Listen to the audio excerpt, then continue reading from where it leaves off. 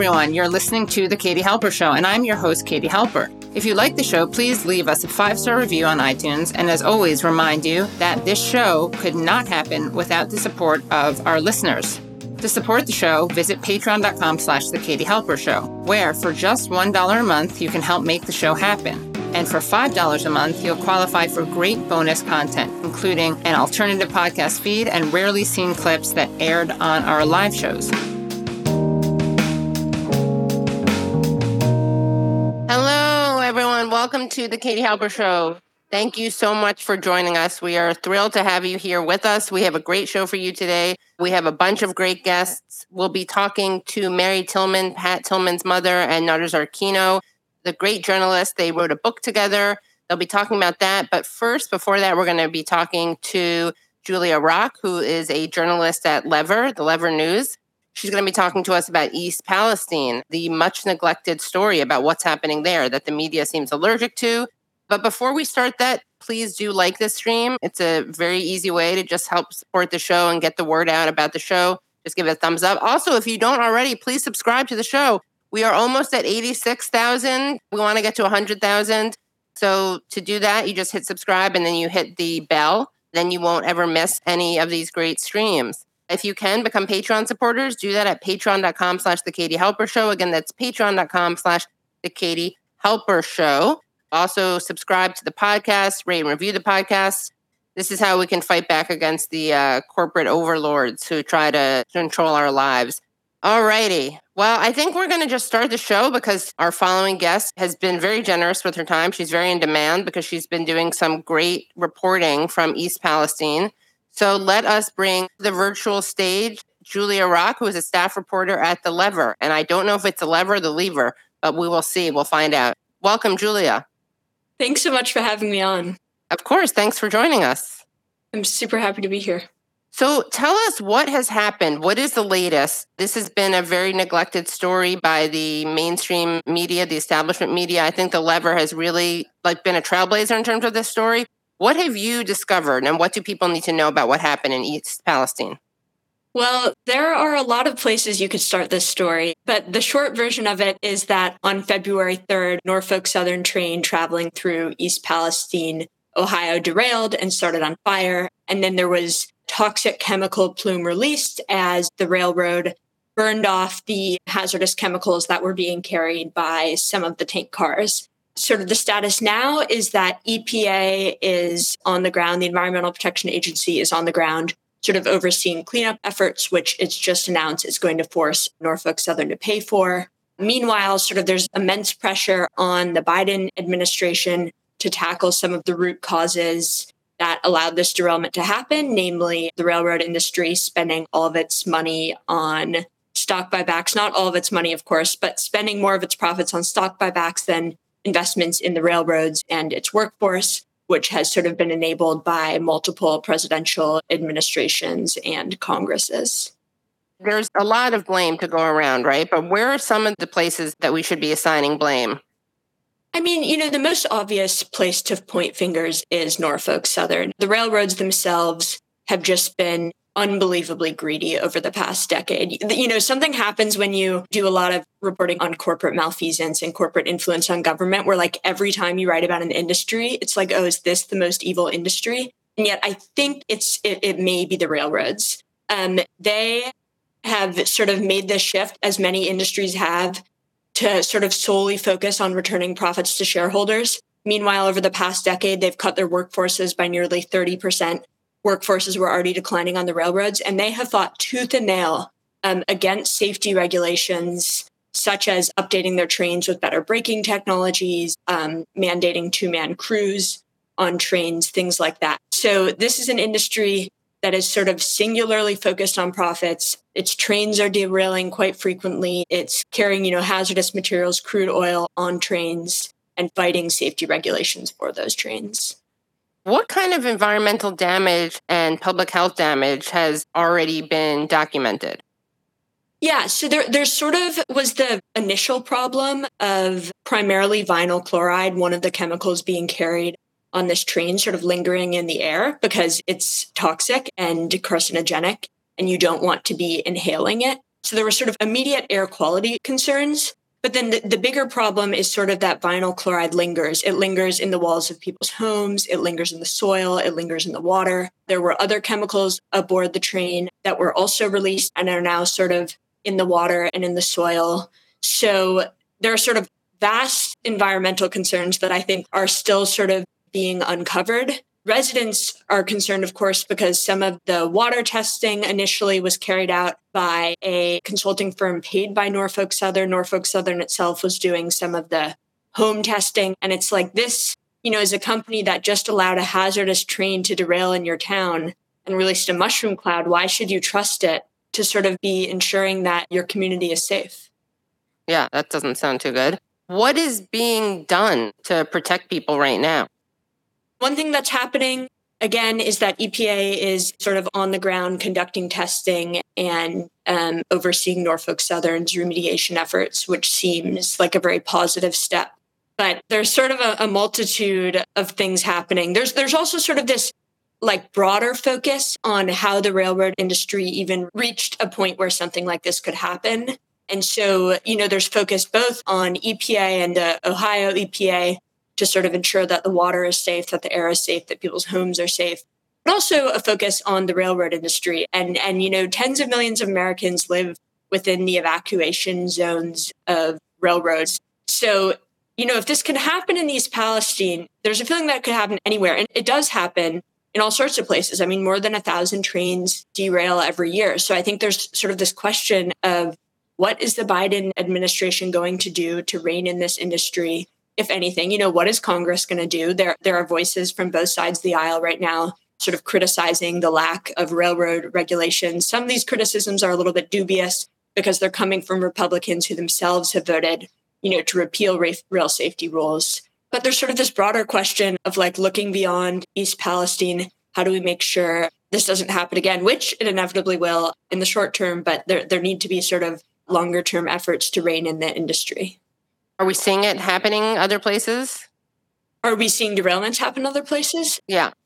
I mean, yes, absolutely. I think it was the day after the East Palestine derailment, or it was the day after national media started covering the East Palestine derailment. There was another high-profile hazardous train derailment. I think there was just one in Houston. I mean, they're happening sort of everywhere all the time. There's sort of no doubt that this is going to continue to happen if nothing is done to change the rules. The Democrats are blaming the Republicans and the Republicans are blaming the Democrats, and no one really wants to do anything right now. But it seems like there's bipartisan blame. So Trump made certain decisions that made this happen. Biden has made certain decisions or not made certain decisions that have exacerbated this. Can you walk us through what the different administrations have done? I mean, you could go back so many presidential administrations to talk about deregulation of the railroads and, the focus on shareholders over customers, et cetera. But we've been reporting on a story that really starts with the Obama administration. And the Obama administration in the 2010s, in response to an increasing amount of crude oil being shipped on freight rail, as well as other, hazardous materials, there's been sort of a long-term decline since the 70s in train derailments, but actually an uptick in hazardous material train derailments. So the Obama administration in the early 2010s is sort of watching these high-profile and scary derailments happening and decides it's going to issue some safety rules aimed at making trains carrying hazardous materials safer with things like speed limits, tank retrofits, an updated braking system, as well as disclosure requirements. So oftentimes towns don't even know what hazardous materials are being carried through them. But at the time, the rules were crafted somewhat narrowly. So at the time, the National Transportation Safety Board, the federal investigative agency that comes in after transportation accidents to say what went wrong and issue safety recommendations, urged the Obama administration to take a really broad definition of hazardous materials and what constituted a high hazard flammable train. At the same time, the chemical industry, other industries were lobbying the Obama administration to take a very narrow definition.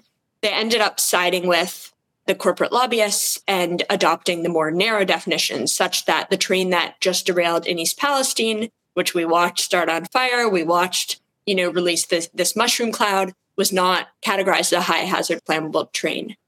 Still, the regulations were issued. Then comes the Trump administration, and the administration moves to repeal some of the most robust parts of those safety rules, which was namely a requirement that trains carrying hazardous materials be equipped with electronically controlled pneumatic brakes, which are, an upgrade over the existing Civil War era air braking system freight trains currently use.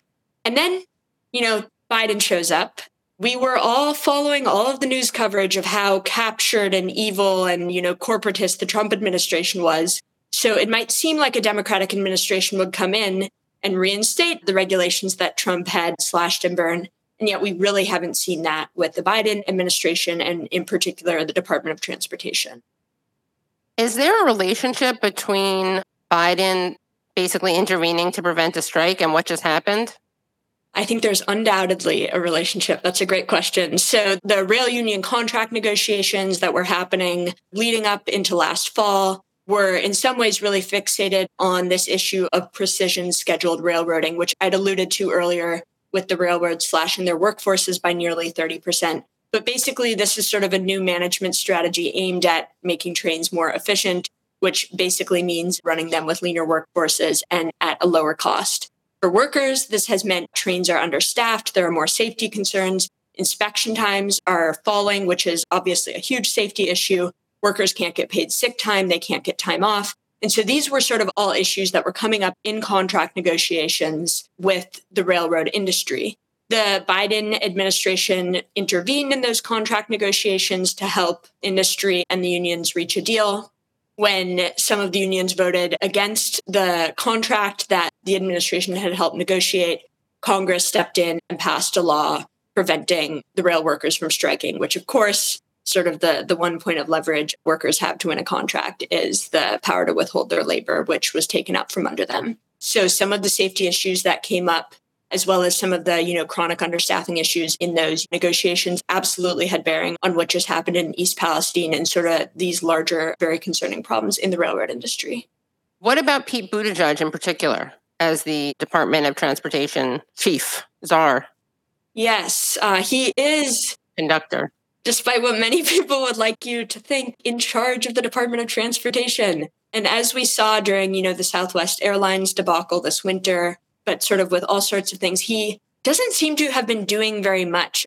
One of my coworkers was saying earlier today, there's sort of a big question about what he thinks his job is. And I think that's a really good question to ask. In the case of East Palestine, he did not say anything publicly about the derailment until 10 days after it had happened. And what he did say was in a tweet something like, I continue to be concerned about what is happening here. Under pretty immense pressure, I would say, over the past less than a week or so from lawmakers of both parties, increasingly from the media saying, what is Pete going to do? Are there going to be any new regulations on railroads? Is he going to call for Congress to issue stronger regulations? Is he going to hold Norfolk Southern accountable? He's sort of done an about face from first saying, there's not much I can do. It has to happen from Congress to saying, okay, I am in charge of regulating the railroads and we might do some regulations. But he's really taken a back seat here. He has not seemed very concerned, I think, until basically yesterday or the day before about the railroad industry, its greed, what happened in East Palestine. So he has a lot of catching up to do, it seems. You have another piece, your most recent piece is Biden DOJ backing Norfolk Southern's bid to block lawsuits. Can you tell us about that?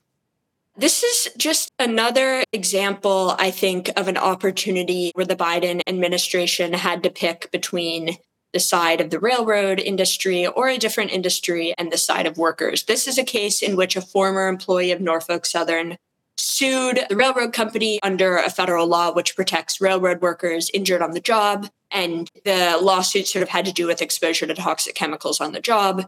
Norfolk Southern tried to block the lawsuit. The lawsuit was brought in Pennsylvania, which is not where the railroad worker had worked. Norfolk Southern tried to block the lawsuit, and they were essentially arguing that the plaintiff was involved in what's called forum shopping. So trying to find the most favorable venue to bring this lawsuit, which is, by the way, something that corporations do constantly. The case made it all the way up to the Supreme Court.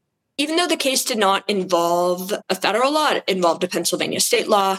And even though it did not involve the federal government, the Biden Department of Justice intervened, filing a brief on the side of Norfolk Southern and testifying at oral argument before the Supreme Court last fall. There was even a moment when Justice Elena Kagan sort of said to the DOJ lawyer, what are you doing here? This case doesn't really involve you. And he had some sort of convoluted answer. But it's sort of remarkable. It's just a case where the administration stepped in, took the side of the corporation to make it, a little bit harder for plaintiffs to find venues favorable to them for their lawsuits, even though, as I said before, this is something that is basically constantly available to corporations. They're always deciding what venues are going to be most favorable to them, whether it's, to register their company, to bring a lawsuit, et cetera. You were covering the railway potential strike, the non-strike, the negotiations. Was this kind of surreal to you to see this thing happen after your months of reporting on it?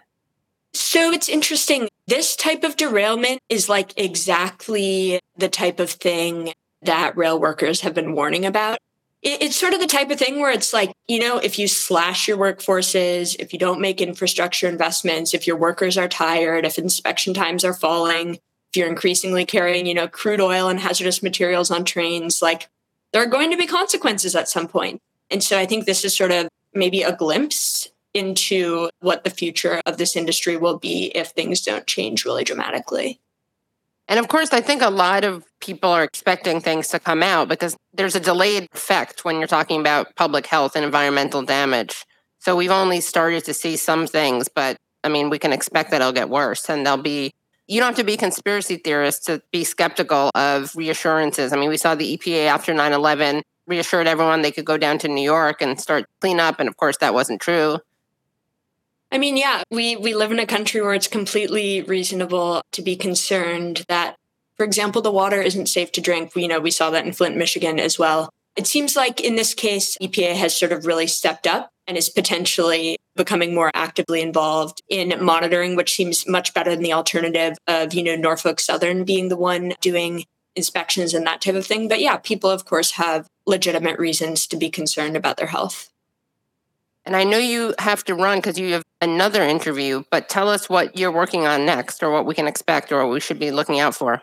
I guess what I would say is, it turns out we've reported a little bit on Norfolk Southern and the railroad industry lobbying group fighting tooth and nail against regulations that would make trains safer. But there's sort of a lot more to uncover there. So we're looking into that. I think we're also really curious to see, with the proposals that are being floated by the Transportation Department, by lawmakers, which ones actually have any teeth, which ones are just bells and whistles, that type of thing.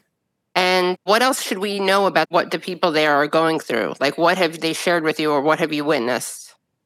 I think one thing that has been remarkable and is certainly shifting in recent days, but was true at least at the beginning, was, people feel sort of abandoned or left behind by the administration not showing up right away, by there not being really thorough national news coverage right away.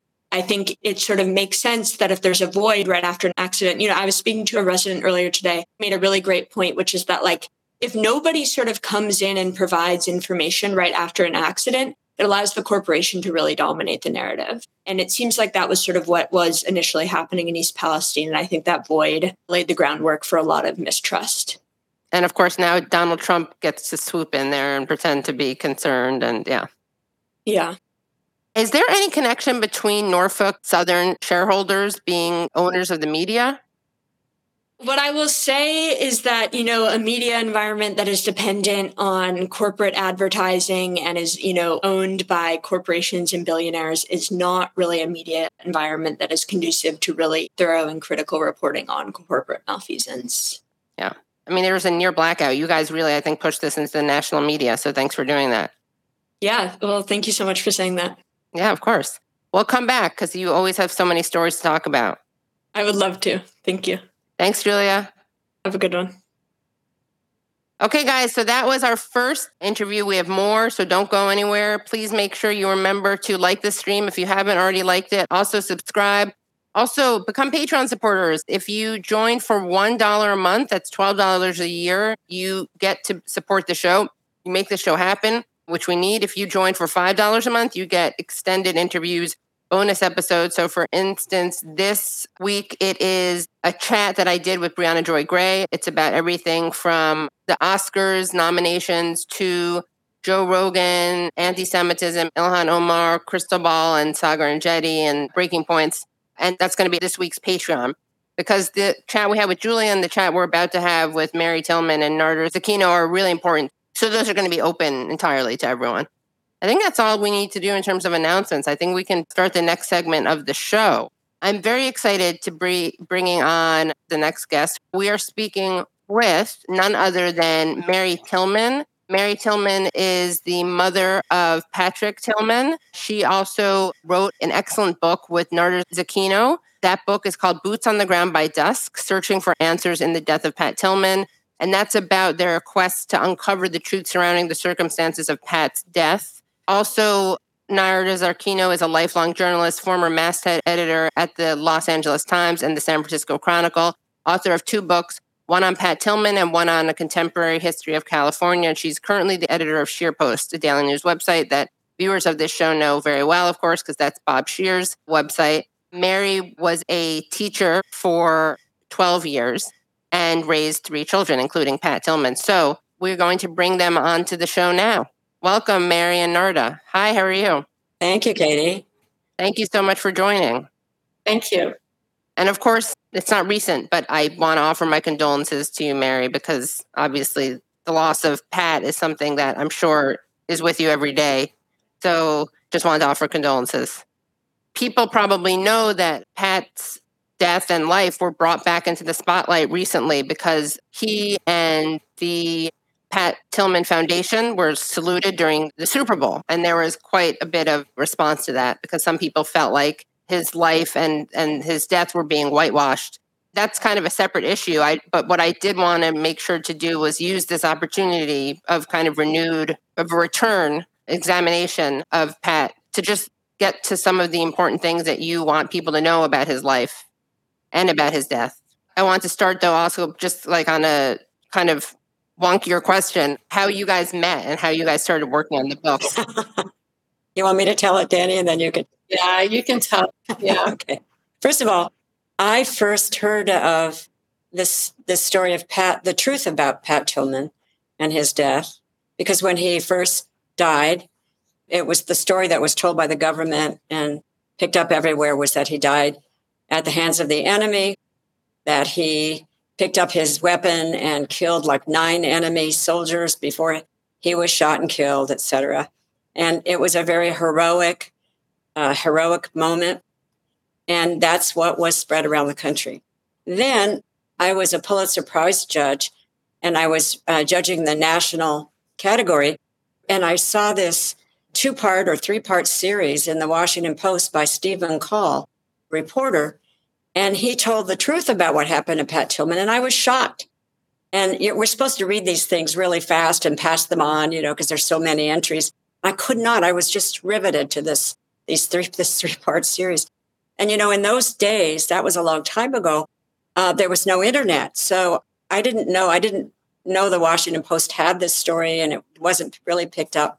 In any case, a few years go by, and it's Memorial Day, and Mary and her family were pressing for the truth of what happened to Pat.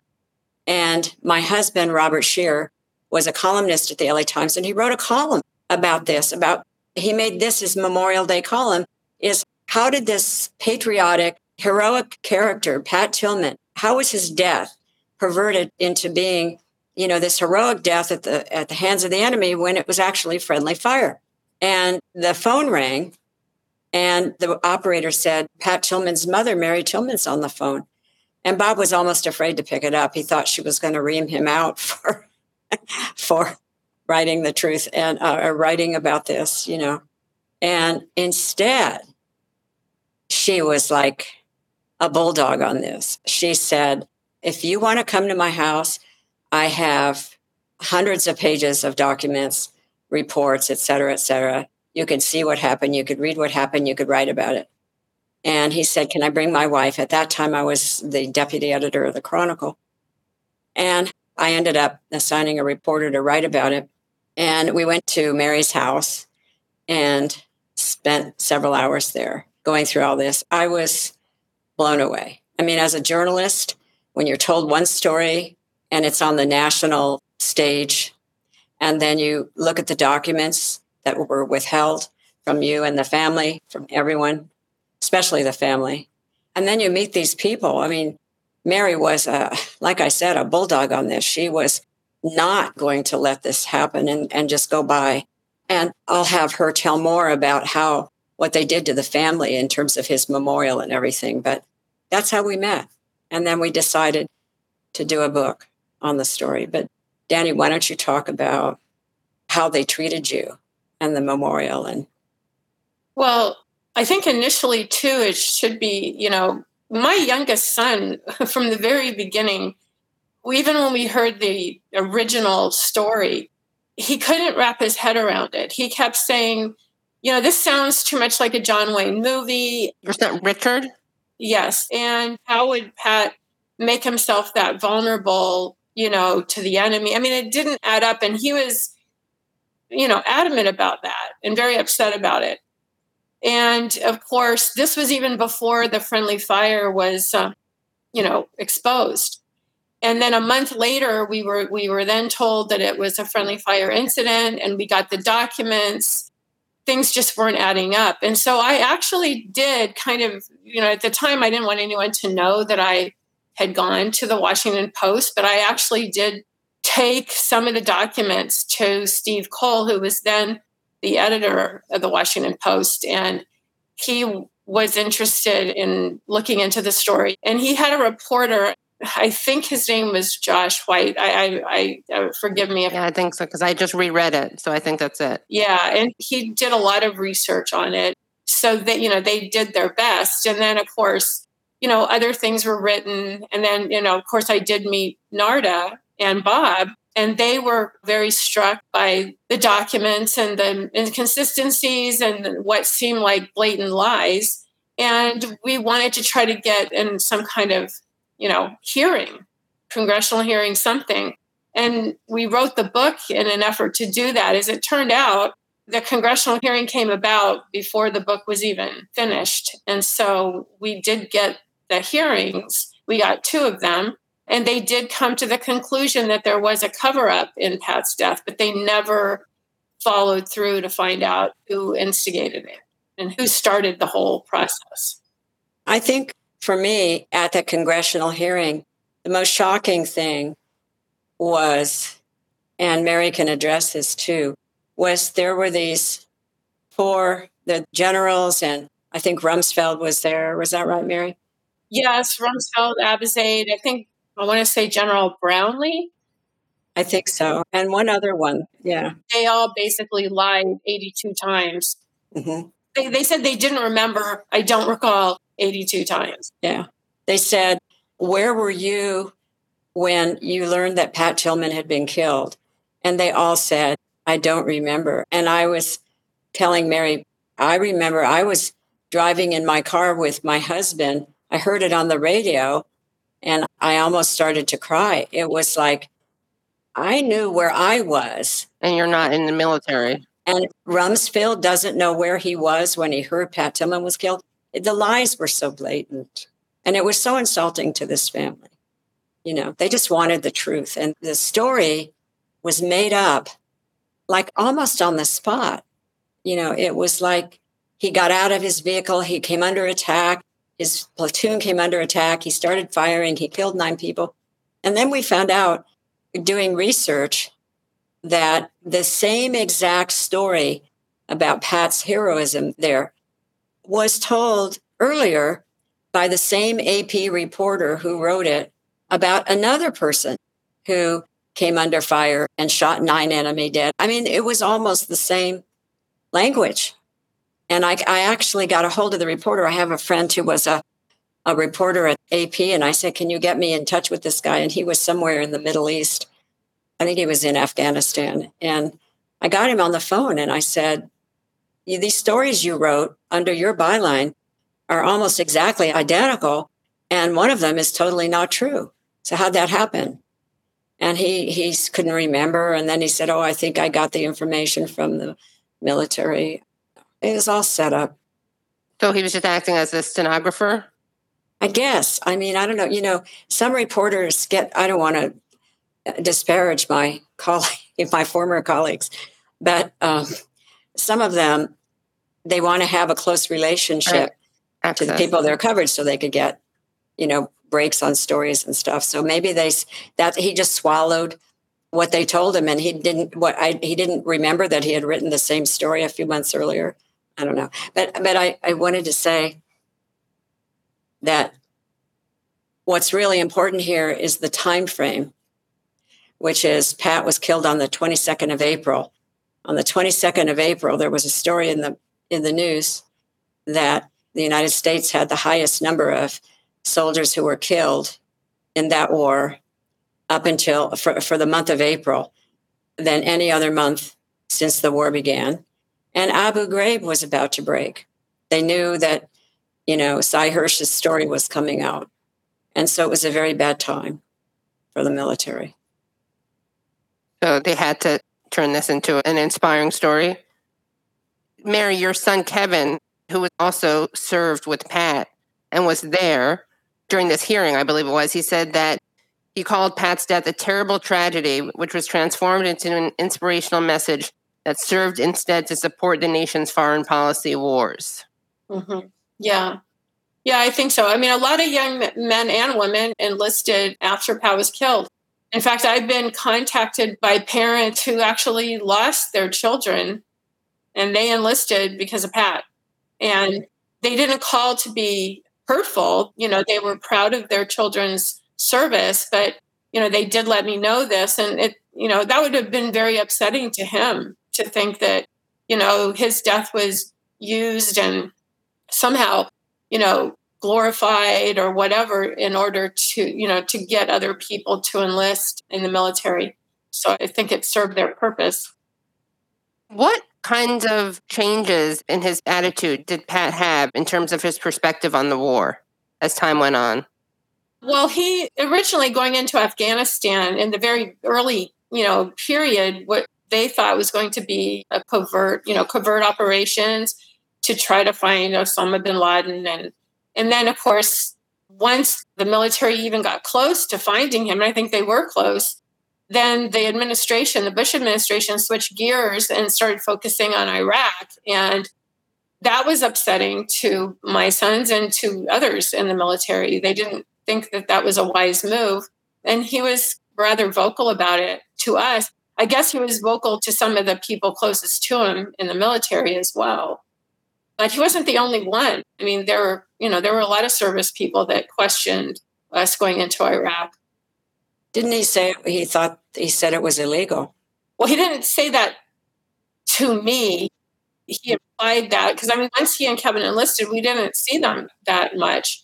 But to one of the fellow soldiers, he said that while they were there, while they were watching bombs drop in Baghdad, he said that. They were also there, their unit, when Jessica Lynch was rescued. Mm-hmm. And he knew it was, he and Kevin are both extremely smart people. And they knew when they were told, stay back until the cameras got there. Yeah, can you explain? Because not everyone may know about Jessica Lynch's story. Yeah, well, in one of the hearings, Jessica Lynch's story came out along with Pat's. Because they used both of them in the same way within a year of one another. And, the Iraqis tried to give her back to the U.S. troops because she was so badly injured. They didn't think that they could provide her the care she needed. But we wouldn't accept her. And the reason for that is they wanted to video it. So they brought in Navy SEALs. They made it this big dramatic event, which she could have died in the meantime or become crippled for life. And Pat and Kevin were waiting around for whatever they were supposed to do because they were like peripheral characters for the Navy SEALs. They were the ones that actually went in.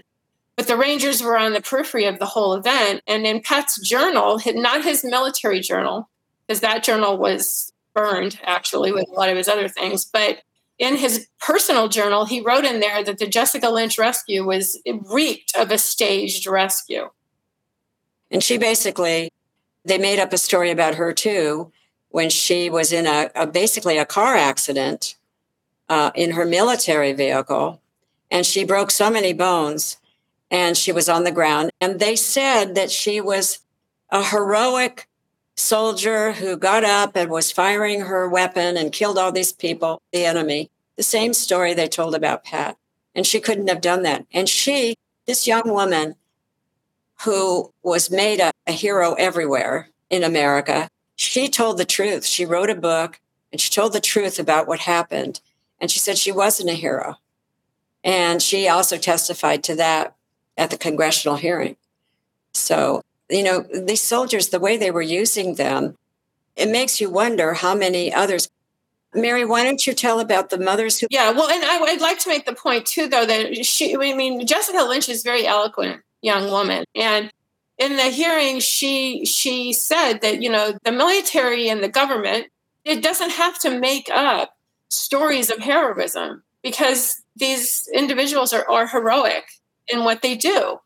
And, it's just really tragic. But I know at least 5 Gold Star mothers that were lied to about how their sons, it just so happens they were sons, that the way their sons were killed. And all of these boys grew up within 25 miles of one another. And they were all killed within like 4 months. Pat was killed in April. One was killed about 26 days later. I mean, they were all, and they all grew up in the Bay Area. And we were all lied to. Yeah, that they were not, or that they were all friendly fire victims. Is that right? Or well, one of them was a medic, and he was killed by the Iraqi. It was in Iraq that this young man was killed, and there was bounty money. The Bush administration didn't want anyone to know that there was bounty money on soldiers, and some of the Iraqis that were working supposedly with U.S. soldiers were killing U.S. soldiers. He called his mother and told her that that these things were happening. And within a week, he was gone. I think there's still an ongoing trial on that. I don't know whatever came of that whole situation. And then, there's just, other things that these young men were killed, and they were given a story that just wasn't exactly accurate. And their families found out, one family found out 2 years later because someone had a guilty conscience and knocked on her door and told her.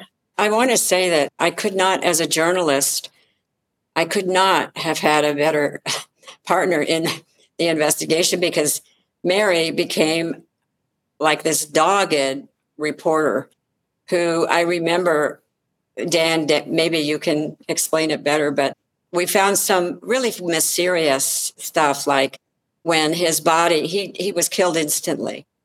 And when his body was taken to the medical center or the hospital or whatever at the base, for some reason, the doctor or whatever he was, a surgeon, or maybe you can explain it, but what he put on his report was patient. What did he say? Patient? Transferred to ICU for continued CPR. Yeah, patient given CPR. Yeah. Yeah, and and some people try to explain that away because of some benefits that families might get if the soldier's killed on site versus in a hospital. I mean, I'm not buying that. I don't think it was done for that reason. I don't really understand it because Pat was killed. He died immediately. He was wrapped in a tarp. They didn't have a body bag for him. He was wrapped in a tarp. He was deemed KIA immediately. He was taken to this field hospital. And this was a field hospital, that was a pretty decent hospital. It wasn't like some MASH unit, And, they took off his uniform. They put it in a plastic bag or something. And then days later, they had someone secretly burn his uniform, his diary, his military diary, and various other things in a fire in secret when this hospital has a medical incinerator. So, it's like, why was this done? I mean, all of these things, just added to our concern and suspicion. There was also a protocol for a soldier who's killed in the field, and he's going to be examined back in the States. His clothes have to be returned to him. He's supposed to go the way he died. And they didn't do that. They burned all this evidence. And that was one of the reasons that, they had to sort of tell us the truth about 30 days later, because the medical examiner and the coroner were very suspicious that Pat came back with nothing on, nothing was with him. And it was Rumsfeld who had an edict that came out December of 2003 that anyone killed by homicide, fratricide, or suicide, all of their stuff had to come back with them. So that was a red flag to the medical examiner, as well as Pat's wounds. They said an AK-47 could not cause those wounds. And so what actually happened? Because I know that they told one version of a story, then they told another version. Even when they said it was friendly fire, Mary, I remember in the book, you kind of said that you thought from that version of the events, it sounded like there was fog of war, people were fearing for their lives. But then that story isn't true. Well, that's what I thought too initially, that these young people, and I mean, I don't know what happened out there. And after it's almost 20 years, and to try to put myself in the shoes of these young people, I really, I don't know what happened. But it looked like some of them were more overzealous to be in a firefight than it did that they were scared. And I don't know exactly what happened. I don't think anybody does. It's hard to recreate it. Even the people that were there were still kind of confused about what actually happened. But Pat's platoon leader, Lieutenant Utlaut, and Jade Lane, who was the radio operator, who was really right near the platoon leader at the time, they were both wounded. The radio operator knew that the guys in the vehicle that shot them were friendlies. So when they were taken to the hospital, Jade had armed guards around him because they didn't want him to talk to anybody about the fact they were wounded by their own troops. Because they already were coming out with this story about Pat. It had already come out. There were a lot of suspicious things that could not be explained. There were snipers in the area, American snipers. Nobody could explain, to my knowledge, why the snipers were there. Why did the snipers leave right away? Everyone had to be interviewed. So what happened to the snipers? That's one question. Another question is, when they said that the story they used was that enemy were up on the hill shooting down at the platoon in two sections. And when they went up, I remember reading this in the Washington Post story, when the Americans went up on the hill the next day to look for what kind of ammunition it was so they could identify who was shooting up there, there were no spent bullets, none. There were no bullets up there at all. So that was curious. Oh, wait a minute. If the enemy was supposed to be firing on us, why would they pick up their spent shells? That didn't make any sense. And then when Kevin flew back with his brother's body and another soldier went with him, who knew what happened to Pat. He knew he was shot by friendly fire, but he wasn't allowed to talk about it. And he got his head all messed up because he was a friend of Kevin's, a friend of Pat's, and they told him, don't tell Kevin what happened. So he flies back. They never tell him. Mary. Danny's her nickname. I call her Danny. Mary. Mary. Talk about the memorial. They knew he was dead. He was killed by friendly fire. General Kensinger was there. There were other people that were part of Pat's platoon, leadership people, and they were comforting us and everything. But they knew all along what had really happened. And Russell Bear, who was the young man that flew home with Kevin and Pat's body, he was told not to tell him anything. And he felt really uncomfortable about that. He was very upset. He ended up not going back to Fort Lewis right away. They threatened him with court-martial because he, didn't go back right away. Just very peculiar behaviors from leadership, and not what you would expect from the military. It's so disrespectful to families. It's hard enough to lose a loved one, but then to find out that the story changes every so many months, you can't process it, and it's traumatizing. Tell about the drone. Well, yeah, there was, in theory, they're supposed to have air support when there's a firefight. The air support is supposed to be sent in. And the forward observer, who is the one that keeps in close contact with, the tactical operations center, he was, trying to reach someone. And then he thought that there was air support coming in because he heard something above. And then when he kind of stopped to listen, he thought, oh no, that's not support. That sounds like a Predator drone. And he said that, pretty much all along, but everybody said, no, there is no predator drone. And there were other people that made references to seeing footage, of Pat's death on a feed. There was a journalist named Andrew Exum, and he wrote a review of John Krakauer's book on Pat's death. And he said that he was in, a tactical operations center, and he watched Pat get killed on a feed. But when I told him about it, he kind of hemmed and hawed, kind of like the journalist that Narda talked to that worked for AP. It was almost like, well, I don't know, I don't remember. And then he just kept going on and on about, telling me how sorry he was Pat died. And I could tell he just was not, he probably just put that in his review to be grandiose and was too embarrassed to say so. There was one other thing, two other things actually that stick with me. One is, at one point, I had a source, Daddy knows who it is, Mary knows who it is, and he knew what happened. And he didn't want his name used in anything we were writing, and we promised him that. We didn't need his name, but he was confirming things, which was very important and valuable, so we knew we were telling the truth and writing the truth.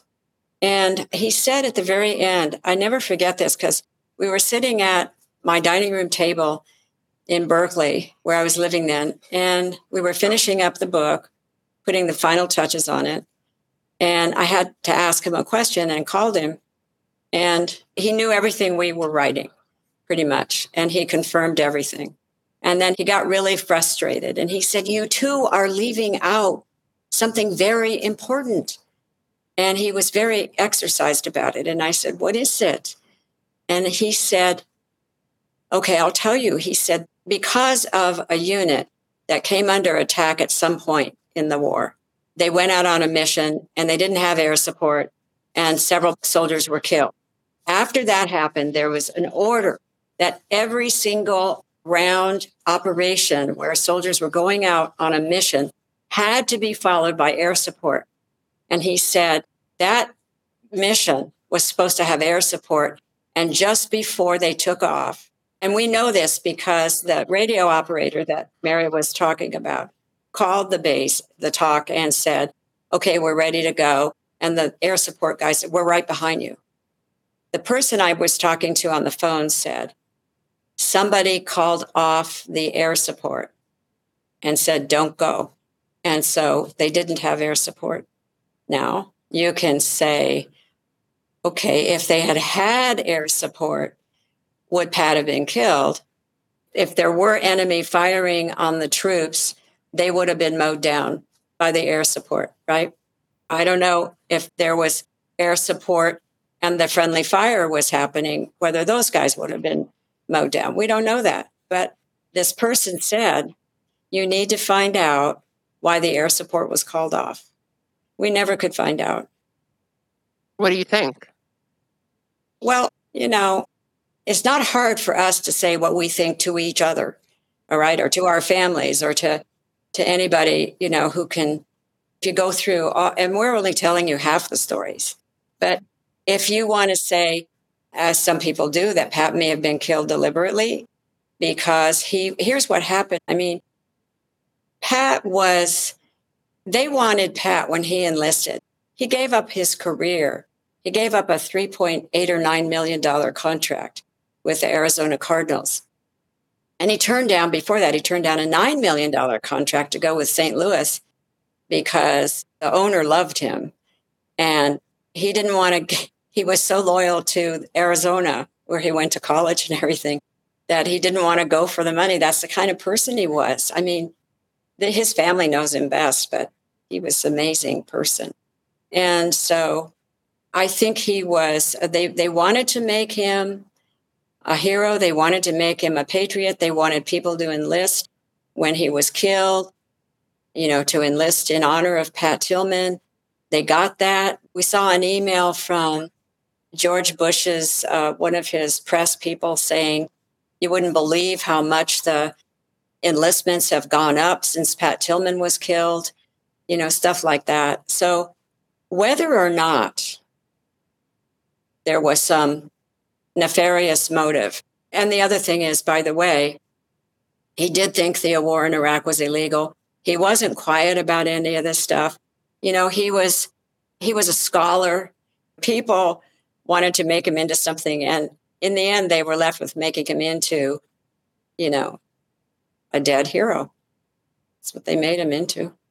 Is it true he was going to meet with Chomsky or in conversation with Chomsky? Well, he was interested in Chomsky and he read a lot of Chomsky's books.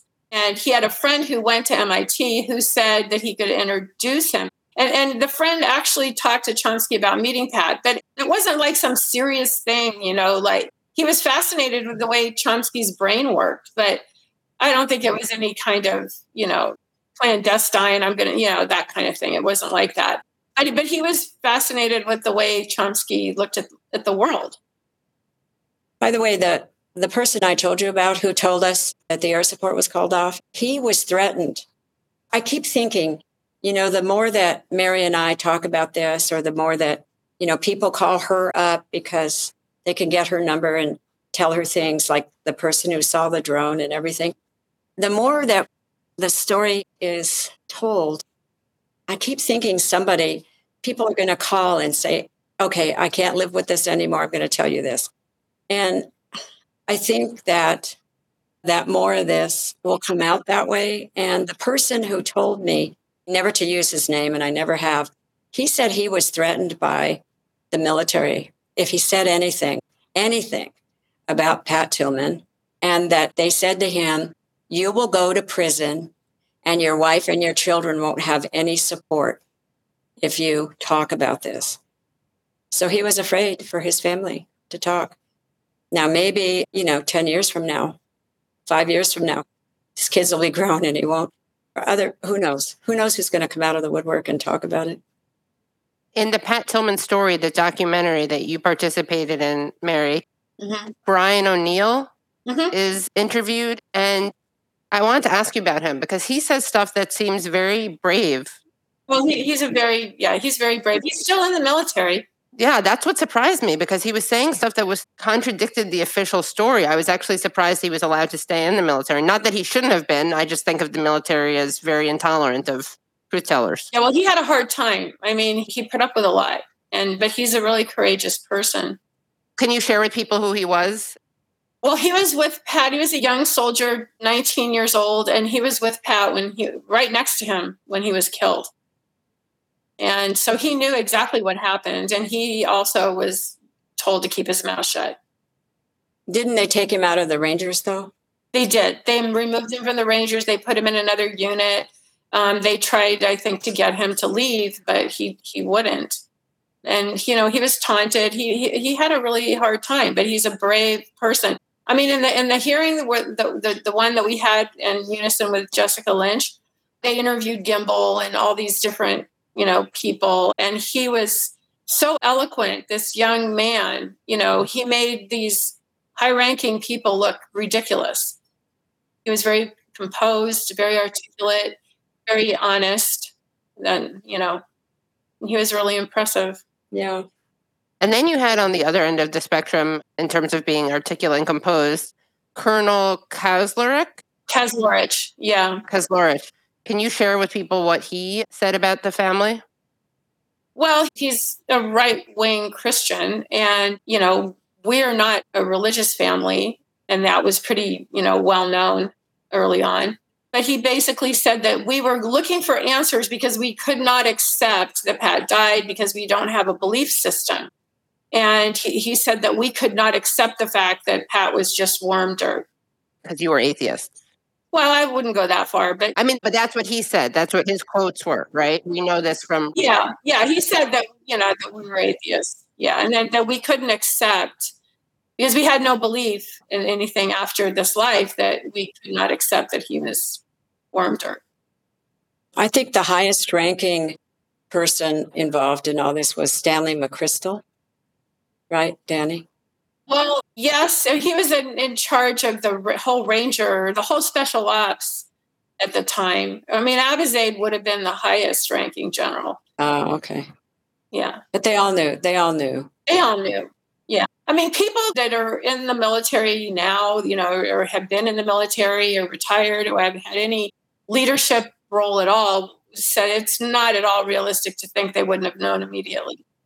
They would have had to know immediately. But yet General Abizaid said he didn't remember where he was, and he didn't think he learned about it for 10 or 12 days. In fact, he actually lied in one of the, because they were all interviewed, by the different investigations. There were like 3 investigations, I think. And in the documents, they asked him, where were you on this date? And he said, oh, I was in Qatar doing this or this. And as it turned out, he was actually in Afghanistan, and he was visiting Pat's platoon leader, who was in the hospital.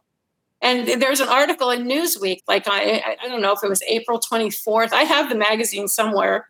And he's talking to Pat's platoon leader. Yet when he's asked years later in this investigation, he said he was in Qatar, and, like he didn't know it happened yet. I mean, they didn't even remember what they said, because everything's documented. I mean, people of that ilk, they say something and people write an article about them, and they don't always know it.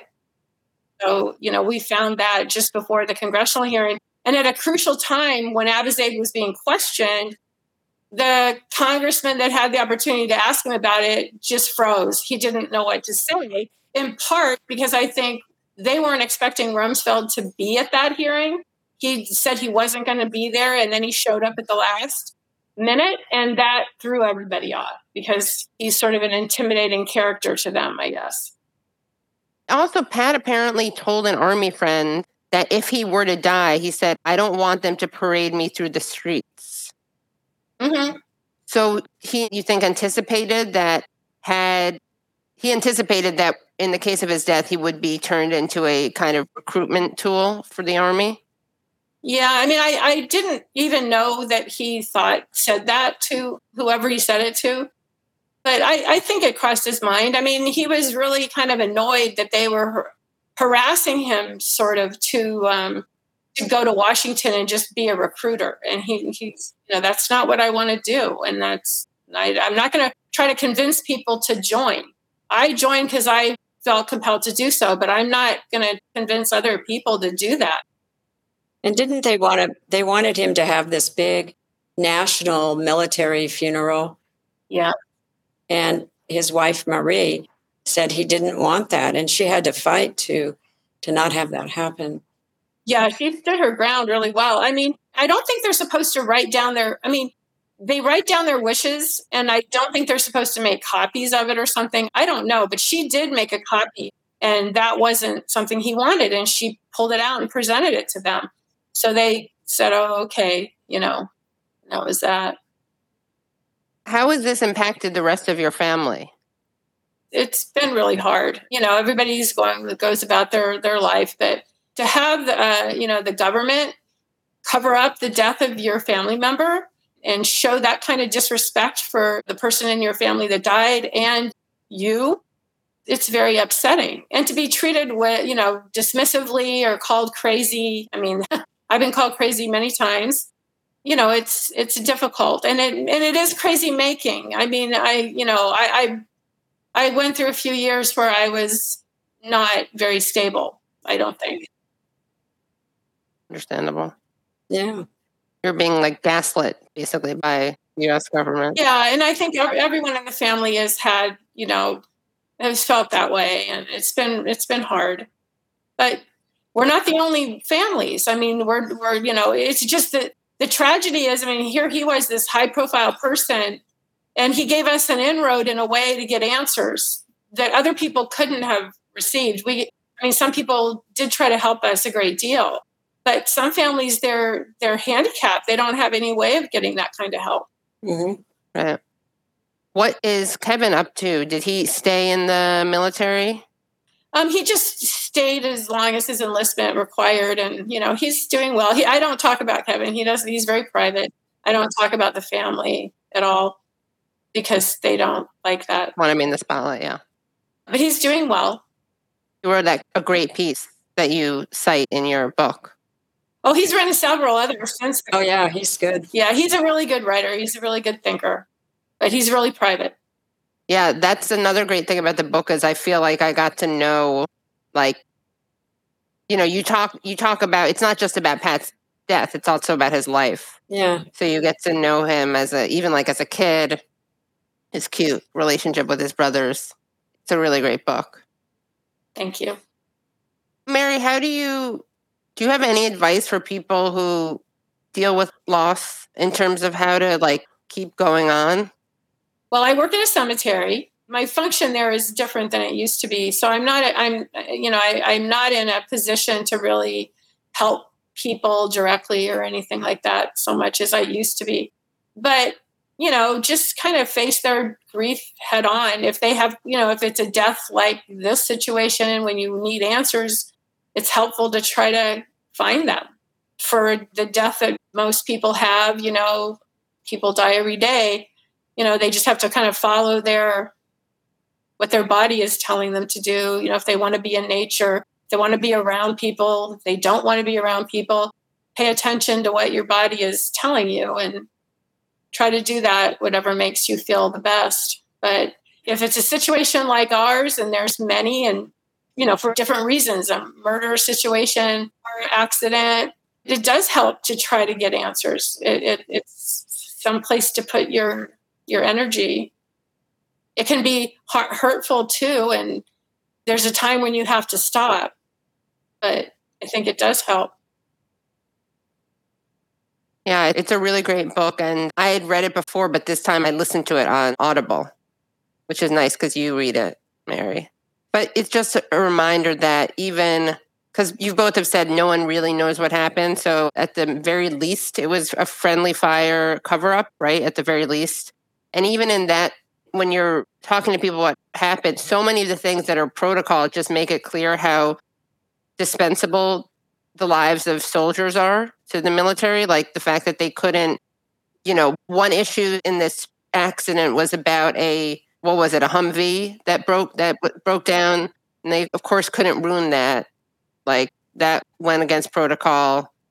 All these things where you just see money and equipment taking precedence over.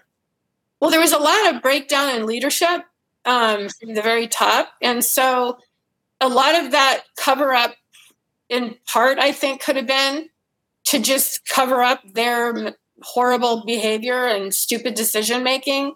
I mean, there's lots of things that possibly happened. There's a young man who's convinced he's the one that killed Pat. I mean, he's been interviewed, Stephen Elliott. I mean, he's been interviewed by people, in the last few years. He wrote a book. And I've met him, and he's a very nice young man. He's convinced that he's the one that shot Pat. Maybe he did. It's hard for me to know. And I don't know that he really knows exactly what happened, but I mean, it wasn't on purpose. And he was just shooting. And, but I really don't know. And Narda, what about you? What are you working on? Any stories or mostly just editing Sheer?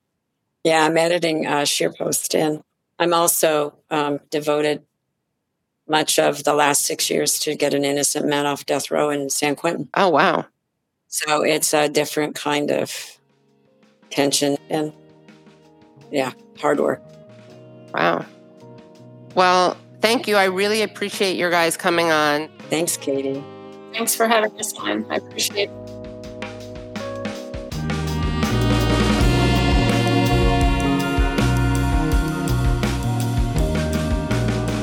Thanks again for listening to The Katie Halper Show. If you like the show, please join the Patreon at patreon.com/The Katie Halper Show. Again, that's patreon.com/The Katie Halper Show. Please leave us a 5-star review on iTunes. And as always, we remind you that this show could not happen without the support of our listeners. Our show is produced by me, Katie Halper. Brad Bloom is our audio engineer and an associate producer on the show. Our researcher is Joshua Bregman. And our theme song is by the band Cordova. See you next time.